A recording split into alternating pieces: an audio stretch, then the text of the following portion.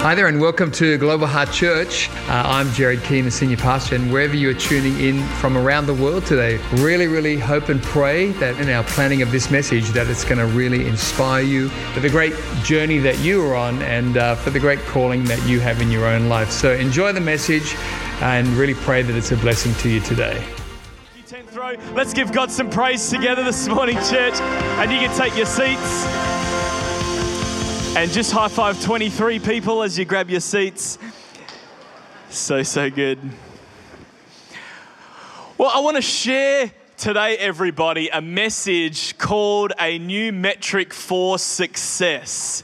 A new metric for success. This is really a little bit of a look at a biblical perspective on success, because heading into a new year, if you're anything like me or like most people I know, you're heading into 2023 with some aspirations, some dreams, some things you want to improve, some things you want to do, some goals to kick.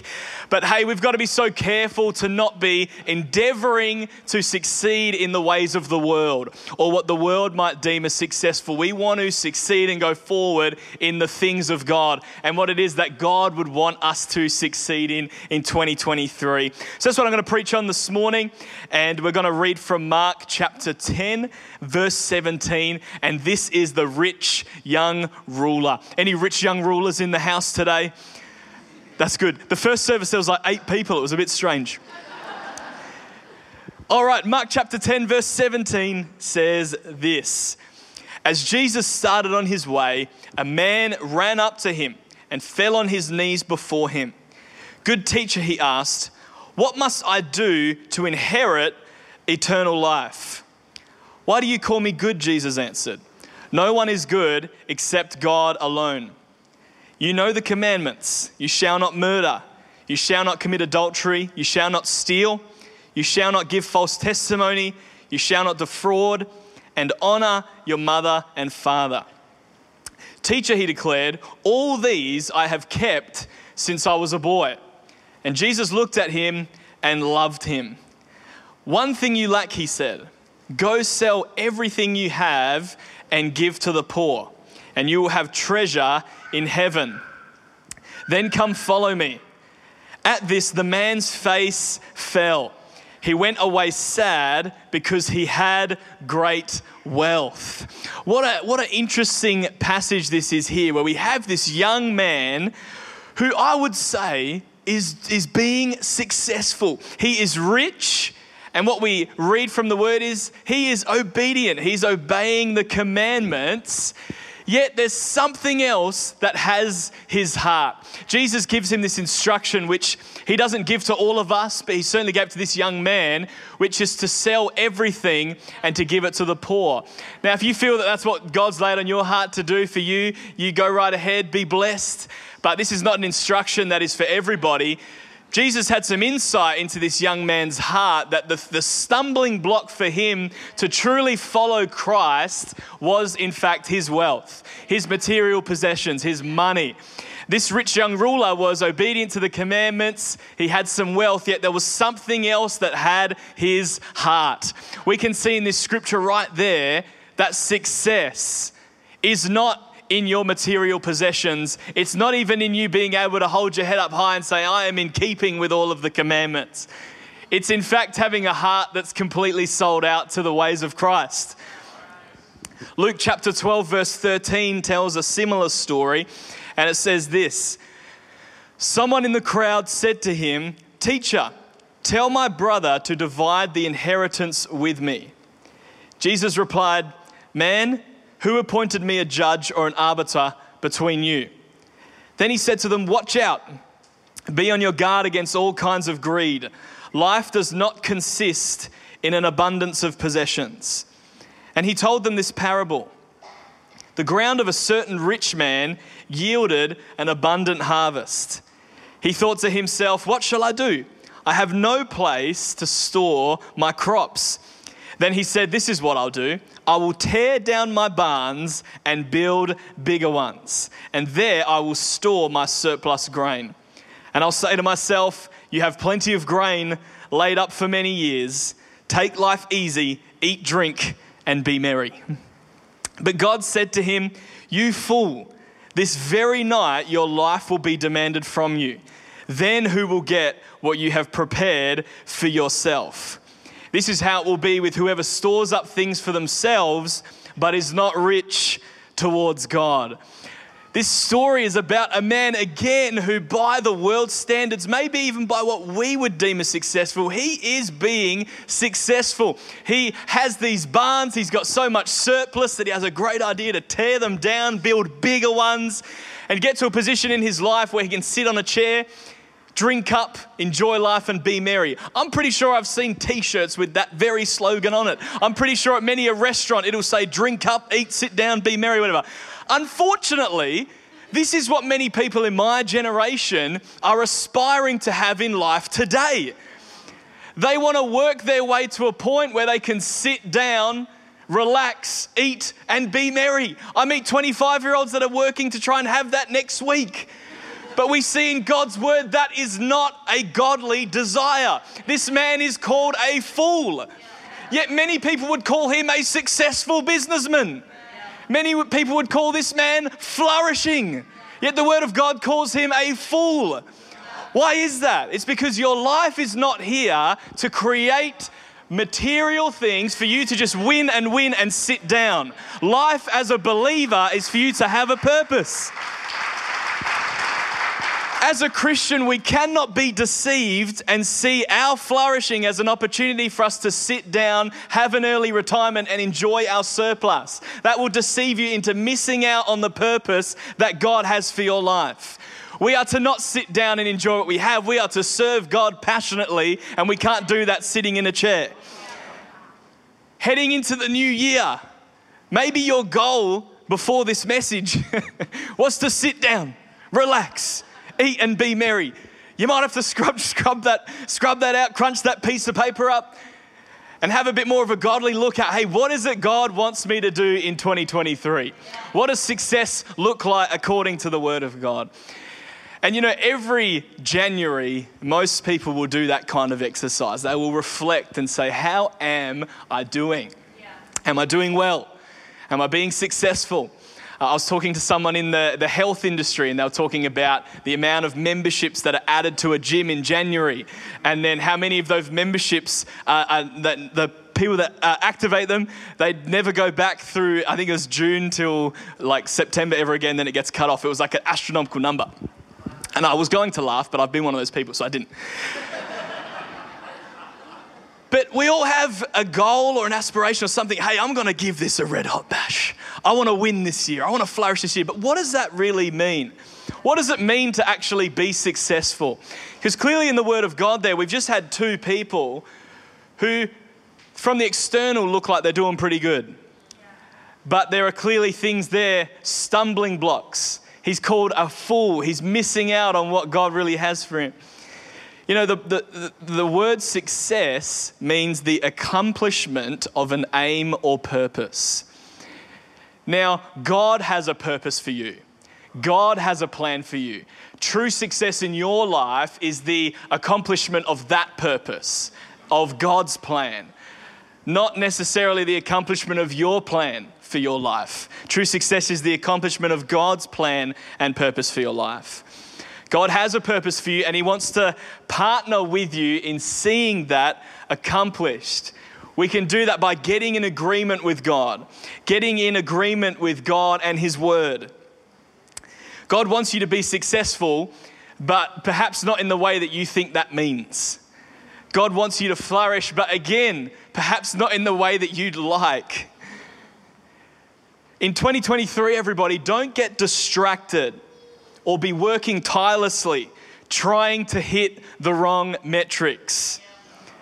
God's perspective on success and doing well is very different to our own.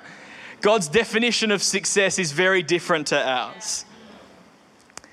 So what do you look to get your perspective on success? If you don't make that decision, everybody, if you don't make a decision about who decides that in your life, culture will do it for you. You'll never feel good enough, attractive enough, rich enough. How funny is this? Skinny enough or buff enough. young enough or old enough, cool enough, influential enough. You know, our culture clearly doesn't have the answer. People within themselves never have the answer, and we actually have it backwards. So we work really hard, maybe you connect with this, we work really hard to flourish externally, often at the detriment of our internal. So we want the appearance to be amazing. I want to look good, sound good, maybe even smell good.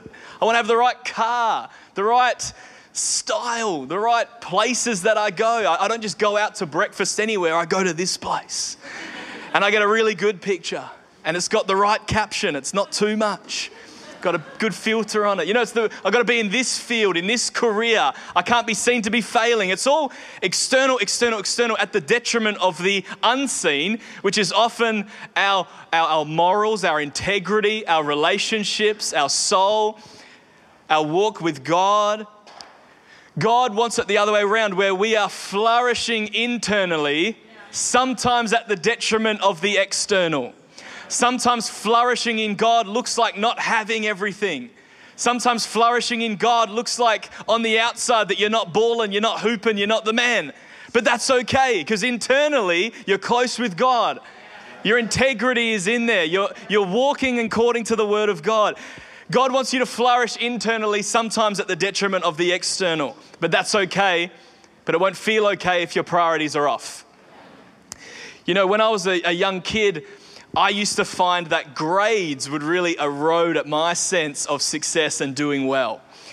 I wasn't always the most academic kid. I wasn't always great at sport. I was okay. And I remember sometimes getting a really good grade. If I got like anything like a B and upwards, it's amazing how I'd get that grade and it was like God felt close. The sun was shining. I wanted to empty the dishwasher. I came to church and the worship, incredible. Opened the word of God, things jumping off the page. But it's amazing how if I got like a D- or a see me after class, Jordan, it was like, God's gone. Church sucks. Dad can empty the dishwasher. But external things, grades, were really infecting my internal perspective on success. Same with social media. And certainly when I was in high school, I wrestled a lot with insecurity, and it was about, you know, how tall I was. I wasn't very tall in high school. I actually had, this is probably oversharing, I had my big growth spurt after high school, which is a bit strange. So late bloomer, as they say. But I wasn't very tall. I felt like I was really chubby. I didn't have cool clothes. And I used to exhaust myself and get anxious and go to bed stressed, like I've got to get those new shoes. I've got to get that World Industries hoodie. I've got to get all the cool stuff. You know, I started putting gel in my hair. Then I found out that matte wax was actually in. So I got rid of the gel, got the wax back. Couldn't keep up. And you know, then social media came out. At the time it was MySpace, and I would spend hours trying to make my life look epic on MySpace. So like if you'd have looked at my life and then looked at me, you'd have been like, who's that? I'd spend ages, you know, it was about getting the right clothes for the photo, then getting the right photo, then putting the right filter on the photo, the right caption. It's exhausting. It was all trying to chase this external success. You know, for some it can be the travel, it can be the house, the car, all those sorts of things, the group of people that you hang out with.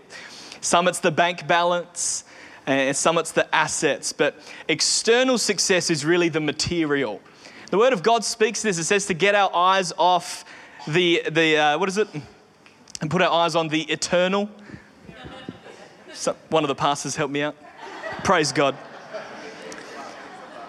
The things above. Amen. But the scripture encourages us to focus on the things that are unseen. So the condition of our heart, our eternity, our soul. Sometimes being in the will of God requires us to be asset-less. You know, there's many stories in scripture like this, but many stories today where God would place a call on somebody's life to sell up and move and let everything go that they have, sell the car, pack it all up and go and serve God somewhere. If they're looking at success as material and external, they would never make that move. But when they understand that it's being in the will of God for my life, being asset-less is often right in smack bang in the will of God. Sometimes being statusless is being in the will of God for your life. Now, what we've got to be careful of is not saying, hey, I'm statusless and assetless for the glory of God, when it's really just our own poor choices or our lack thereof. Or we say, one of the ways I don't let money get a hold of me is I just don't have any. That's not good. Or the way I surrender my relationships to God is I don't have any. That's not healthy. Sometimes we try and find viewpoints to support us not changing or growing, and so we need to not do that. What I'm speaking of is sometimes we need to let all of that go in order to be in the will of God for our lives. Many people in Scripture had nothing but the call of God. Apostle Paul's a great example of this. Many people had nothing but their relationship with God, their relationship with other believers. Many people in Scripture who we would say these guys were legends in the faith, greatly used by God. We know about it because it's in the Bible, but it was unseen at the time. It was odd, it was strange, it was celebrated by many few, but certainly celebrated by God. They had an understanding of what true success was. Let's just read some scripture together. Proverbs 3 verse 1 says, "My son, do not forget my teaching, but keep my commands in your heart, for they will prolong your life many years and bring you peace and prosperity. Let love and faithfulness never leave you. Bind them around your neck, write them on the tablet of your heart. Then you will win favor and a good name in the sight of God and man. Trust in the Lord with all your heart and lean not on your own understanding. In all your ways submit to him, and he will make your paths straight." Somebody say amen. Matthew chapter 6 verse 25. This is a great passage. It says, "Therefore, I tell you, do not worry about your life, what you will eat or drink." Some of you are worrying about lunch right now. "Or about your body, what you will wear. Is not life more than food and the body more than clothes? Look at the birds of the air. They do not sow or reap or store away in barns, and yet your heavenly Father feeds them. And are you not much more valuable than they? Can any of you, by worrying, add a single hour to your life? And why do you worry about clothes? See how the flowers of the field grow. They do not labor or spin. Yet I tell you that not even Solomon in all his splendor was dressed like one of these. If that is how God clothes the grass of the field, which is here today and tomorrow is thrown into the fire, will he not much more clothe you, you of little faith? So do not worry, saying, what shall we eat, or what shall we drink, or what shall we wear? For the pagans run after all these things, and your heavenly Father knows that you need them. But seek first his kingdom and his righteousness, and all these things will be given to you as well. Therefore, do not worry about tomorrow, for tomorrow will worry about itself. Each day has enough trouble of its own." I love how disarming that passage of scripture is for you and I, because you're like, I'm worried about my finances, I'm worried about my clothes, I'm worried about my food, I'm worried about tomorrow. And this is just peeling all of that away. Yeah. Peeling it all away. You get to the end of that passage and you're kind of like, so what do I worry about then? What am I supposed to do with all that information? Well, here's the metric for success, everybody. Are you ready? Yes. The metric for success: closeness to God, walking in his purpose. Closeness to God, walking in his purpose. Closeness to God, walking in his purpose. Closeness to God is our relationship with him, our personal relationship with God. Am I under the word of God? Am I receiving from him? Am I, by his grace, endeavoring to apply the word each and every day? With each passing day, am I looking more and more like Christ? With every day, am I getting more and more free of the sin that tries to hold me back? Closeness to God. Now, that closeness to God has a great purpose behind it. The closer I get to God, the more like Christ I become, the more like Christ I can do, the more work of God I can do in my life, the more freedom I can bring to others as I bring the power and the presence of God wherever I go. You know, I love the story of when Jesus reveals himself to Peter and John on the mountain. And immediately they say, hey, let's build tents and we can just stay up here in your presence. But they actually get sent back down the mountain and immediately go into ministry. And I love this picture. It's where you have this encounter with God. You're in the presence, the power of God. You're getting a revelation of who he is and his power. And often we just want to make that the goal. We're like, let's just stay in the presence. And this is why you often might hear Pastor Jared not be so stoked on the idea of just soaking in the presence, because it's great to get a revelation of God to then serve God. So it's about getting off the mountain and doing. That's what I'm talking about. It's our closeness to God and being in his purpose. Our closeness to God fuels us to do the purpose that he has for us. So it's no longer looking at our possessions as success. It's not looking at our bank balance, looking at our influence, looking at our position, our status. It's looking at, am I close to Jesus and am I walking in his purpose for my life? Naturally, out of that, great and good things happen. When we have the wrong metric for success, we can be in emptiness, yet for a season think we're really hitting it. I'll give you an example. Sometimes we go, hey, the target is this car, this amount of money, and this position. We get those three things, and for 3 months we're like, this is the bomb. I am flourishing with a capital F. And then 3 months later, you're like, I'm feeling flat with a capital F. Because again, we've gone after the wrong metrics and it leaves you feeling empty. But guys, don't be deceived. For a season, it will feel fantastic. You do that round the world trip, you get that car, you get maybe, overnight, 50,000 people start following you on social media. You're like, this is amazing for 3 minutes. And then the next day you're like, what is the point? Also, when we have the wrong metric, we feel defeated that we're not hitting the mark of something that doesn't even matter. Sometimes we're going, I'm not doing well because X, Y, Z. But X, Y, Z doesn't even matter. But when we get the right one, everybody, when we say, hey, the metrics for success in my life are my closeness to Jesus and being in his purpose, you know what comes with that? Great sense of peace, a great sense of purpose and fulfillment, and a great sense of his grace helping you in everything that you do. The right metric, closeness to God, walking in his purpose. You know, like most things in Scripture, God's way is the opposite of what we normally think. For us to do this, you're going to look a little bit countercultural, but that's a good thing. Yeah. And so I've got some things that we need to shift in our thinking as we go on this journey. I've got 4 points. Number 1, we've got to shift from pursuing the applause of people to really understanding the acceptance of God. In 2023, don't head out to do anything seeking the applause of people. Seeking a, you're awesome from people. Seeking a, you're an absolute legend. I can't believe you did. What an absolute champion. Don't go out seeking that. If you get that as you are in the purpose of God for your life, praise God for the encouragement, but don't go out seeking that. You won't feel the need to go out and seek that if you've really received the acceptance of God.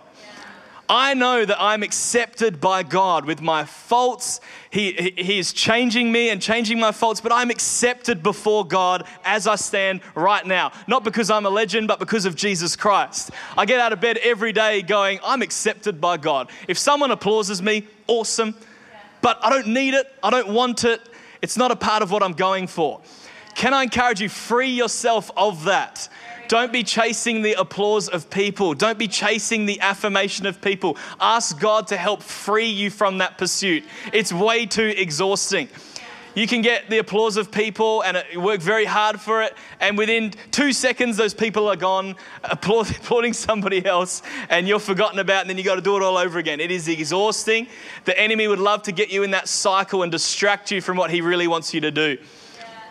I preached a message earlier in the year about living for an audience of one. We've got to get that revelation. When we get up in the morning, God, today I am living for you and for you alone. The good thing about that is if you live for God, naturally, you're going to be awesome. When you're like, God, I'm waking up every day with a sense of purpose because I know I'm accepted by you. I'm living for an audience of one. I'm living according to the word. You end up just being a legend. Don't be worried that if you do that, you're going to be weird. Because the more you get into the scripture, the more down to earth you get, right? But the more you're focused on the things above and you start to go forward in your life. Number 2, we've got to make a shift from seeking to attain influence to aspiring to serve. We're in the generation of the influencer. Lots of people want to be influencers. And people are, exhausting themselves again, doing all sorts of stuff to try and be an influencer. You know, we are all called to godly influence as Christians, but we need to first be like Christ, as it says in Mark 10:45, and come to serve. A life of service to others. It is one of the best ways that we can look like Christ, be like Christ, and again, be successful in the eyes of God is when, hey, I'm living a life to serve God, serve His church, and serve those around me. If serving those around me looks like leading those around me, praise God, but I'm not seeking to be an influencer, I'm seeking to serve. There's a scripture in the New Testament that says if you desire leadership, it's a noble desire. That's a good thing. But there's certainly examples of an unhealthy desire for leadership, an unhealthy desire for power, an unhealthy desire for a microphone. And I know that because I had all three of those. I had a desire to lead, a desire to influence, and a desire for a microphone. And it was unhealthy. It was coming from a place in me. I was trying to fill something in me that God was wanting to fill. But I was trying to just get out there and prove myself, be a legend. And it's so funny that as God began to break that in me, and I gave that to God, and I stopped caring about having power, having influence, having a microphone. I just wanted to serve. It's almost like God said, here's a microphone, here's some leadership, have a red hot crack. And I love when people don't desire that, yet God raises them up for a time. And you have these beautiful, reluctant leaders that God anoints. There's a great story of someone in our church who came into a leadership position, and the weight and the responsibility of it was heavy, and they were experiencing challenges. And they said to my mum, in fact, they said, Pastor Sue, I didn't want to lead, I just wanted to help. And my mum said, well, you leading is you helping. And that very statement is a great example of why you're the right person. And that's what we need to have as a heart as Christians, everybody, is to aspire to serve. To serve God, whatever it is you would have me do, I'm here to help. I'm part of the team. And for some of you, serving and helping might look like leading, might look like holding a microphone. If that scares you, that's a good thing, probably because you'll carry it with some reverence and some honor. But church, we've got to not desire to attain influence, but aspire to serve. Aspire to serve. Number 3, we've got to make a shift from the accumulation of assets to the releasing of them. The releasing of them. I think sometimes we treat prosperity like a dirty word. But here's the thing. If you apply the scriptures about finances throughout Proverbs, just as an example, if you take 10 of them, live within your means, pay your debtors, pay your taxes, all that kind of thing, quite quickly you'll find yourself in some good financial stewardship with some money. Yeah. It's not a bad thing, it's just naturally going to happen. Yeah. What is bad is when we see the accumulation as the goal. When finances, everybody, is a means to an end in your life. God has a purpose to you having something to give. We can't give anything if we don't have anything. And so us stewarding our finances according to the word of God is going to position you to have something to give. There's a scripture that says a good man leaves an inheritance to his children's children. If you're going to be able to do that, you need to have some money. You need to steward it according to the word of God. But we have to have in our thinking that success is not the accumulation of assets, cash, Bitcoin, whatever, but the releasing of them. They are a means to an end. God is wanting to do something through your life with what you have. God wants us to prosper, but there's a why behind it. I'm always frustrated as a pastor when it's like someone's like, hey, God's really wanted me in this season to just have lots of money. I'm like, okay, awesome, man. Why? Just what's on my life? I'm like, okay, why? So you need the 4-year-old mentor again. Why?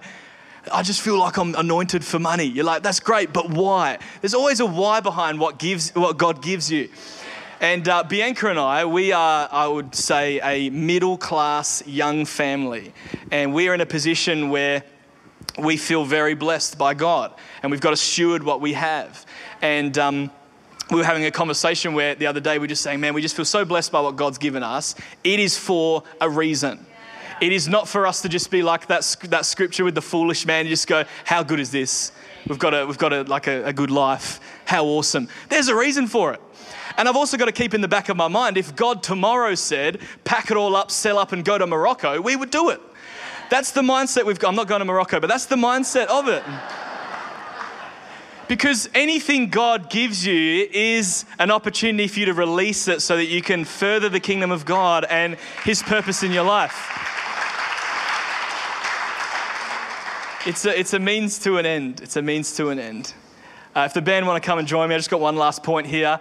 Number 4 is we've got to make a shift from the making of self to the death of self.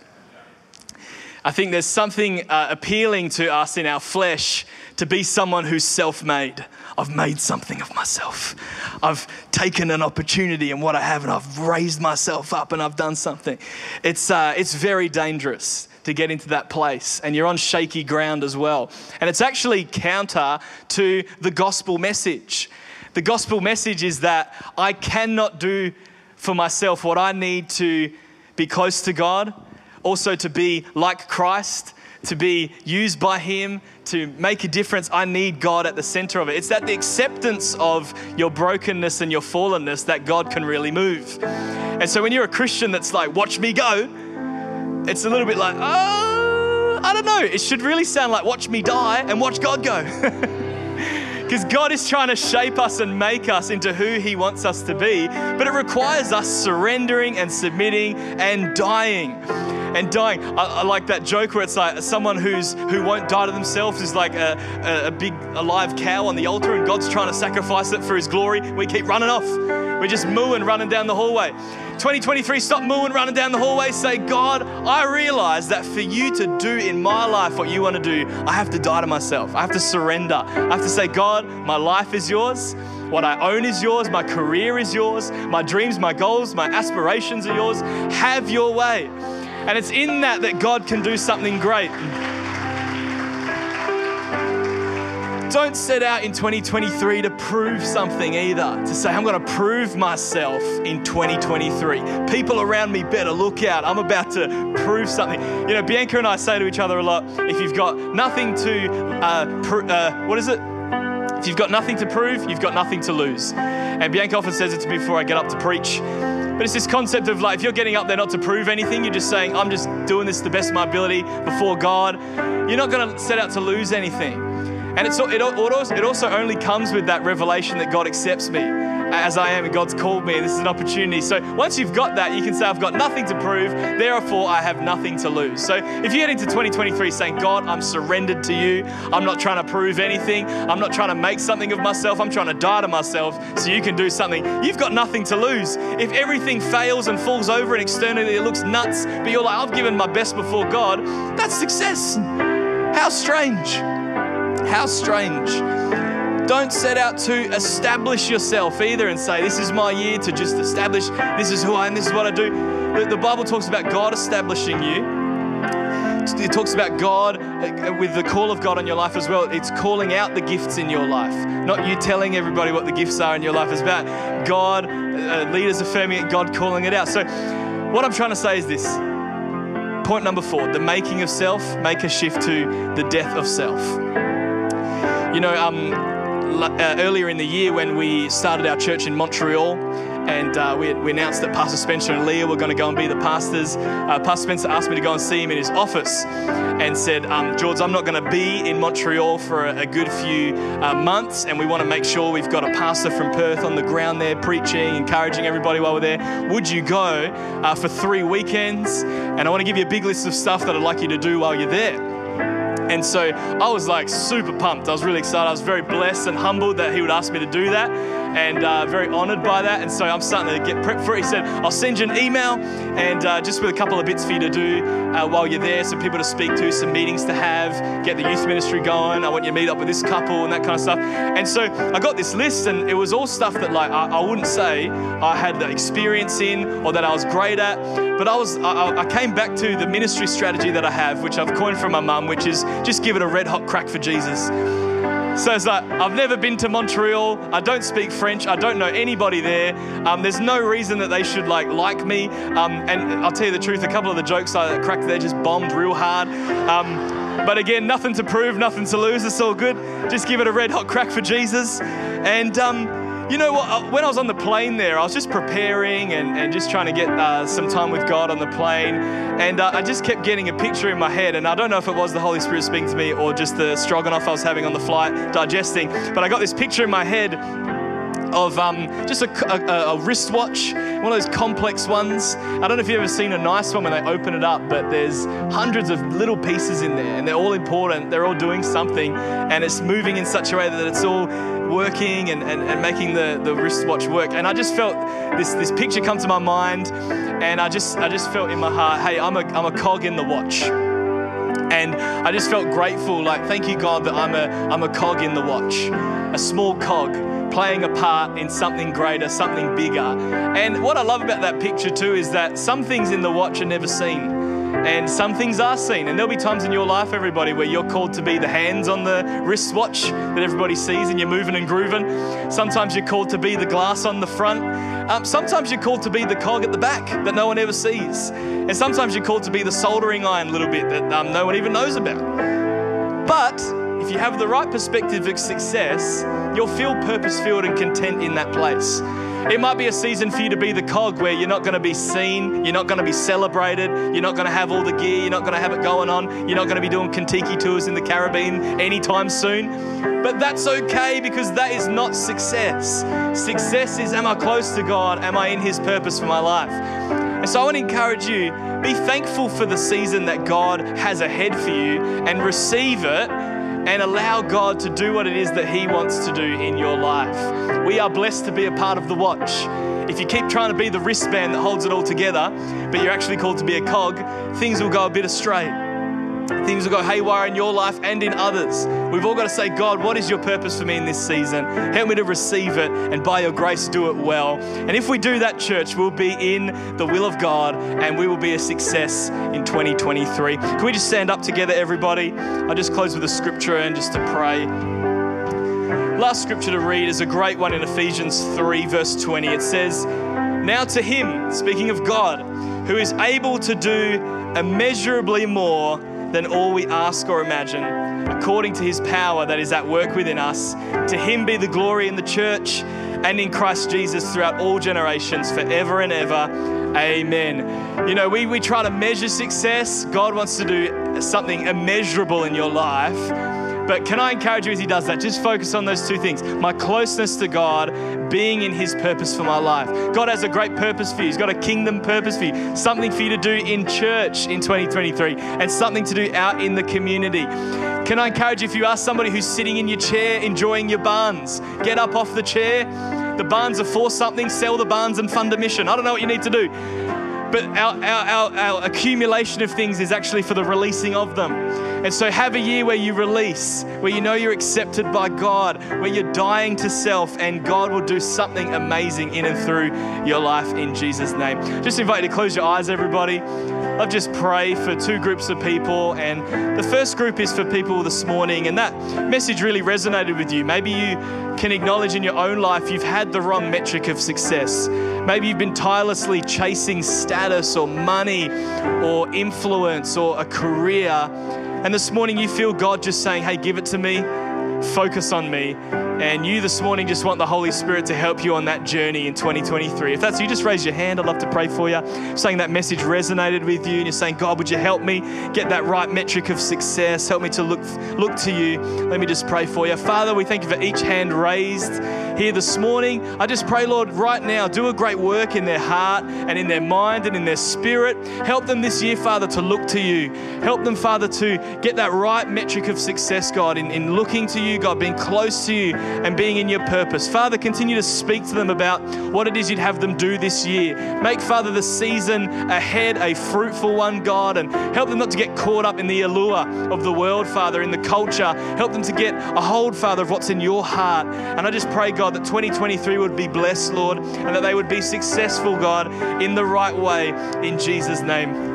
Amen. You can pop your hands down and just invite you to keep your eyes closed, everybody. I would love to give everyone here this morning an opportunity to begin a relationship with God.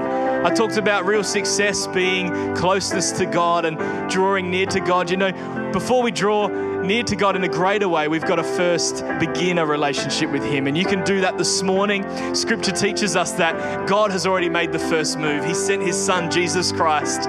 He is reaching out to you today, and all we need to do is respond and receive from Him. He is extending towards you new life, salvation, forgiveness of sins. Will you today respond and begin a relationship with God at the start of this new year, to head into it knowing that you are accepted and loved and called by God. So if that's you here this morning, you want to begin a relationship with God today, on the count of three, just shoot your hand up.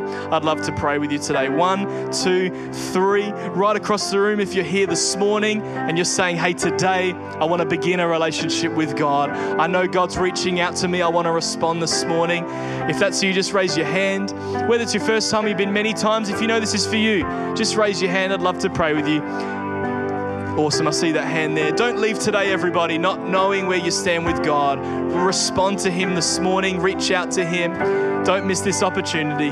So good. Okay, you put your hands down. We're just going to pray a short prayer for those people that raise their hands. We're going to do what the Bible teaches us in Romans. We're going to believe in our heart. We're going to confess with our mouths through prayer. And as we do, we just believe that God is going to supernaturally begin a great work in your life. And so I get you to repeat after me. And church, why don't you pray as well? And we're just going to put words to what God's doing in your heart in this moment. So say, Dear Jesus, thank you so much for your free gift of salvation. I'm sorry, God, for living life my own way. Help me from today to live for you for all the days of my life. In Jesus' mighty name, amen, amen, amen. Come on, let's celebrate with those people, everyone. So good. Thank you so much for joining us online today.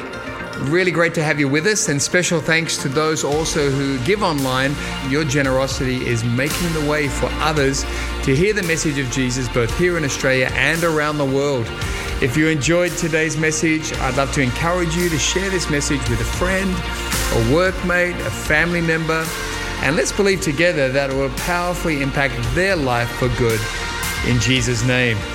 If you're unable to be with us at one of our church locations, both here in Australia and around the world, please join us online every Sunday for Global Heart at Home on YouTube. God bless and have a great week.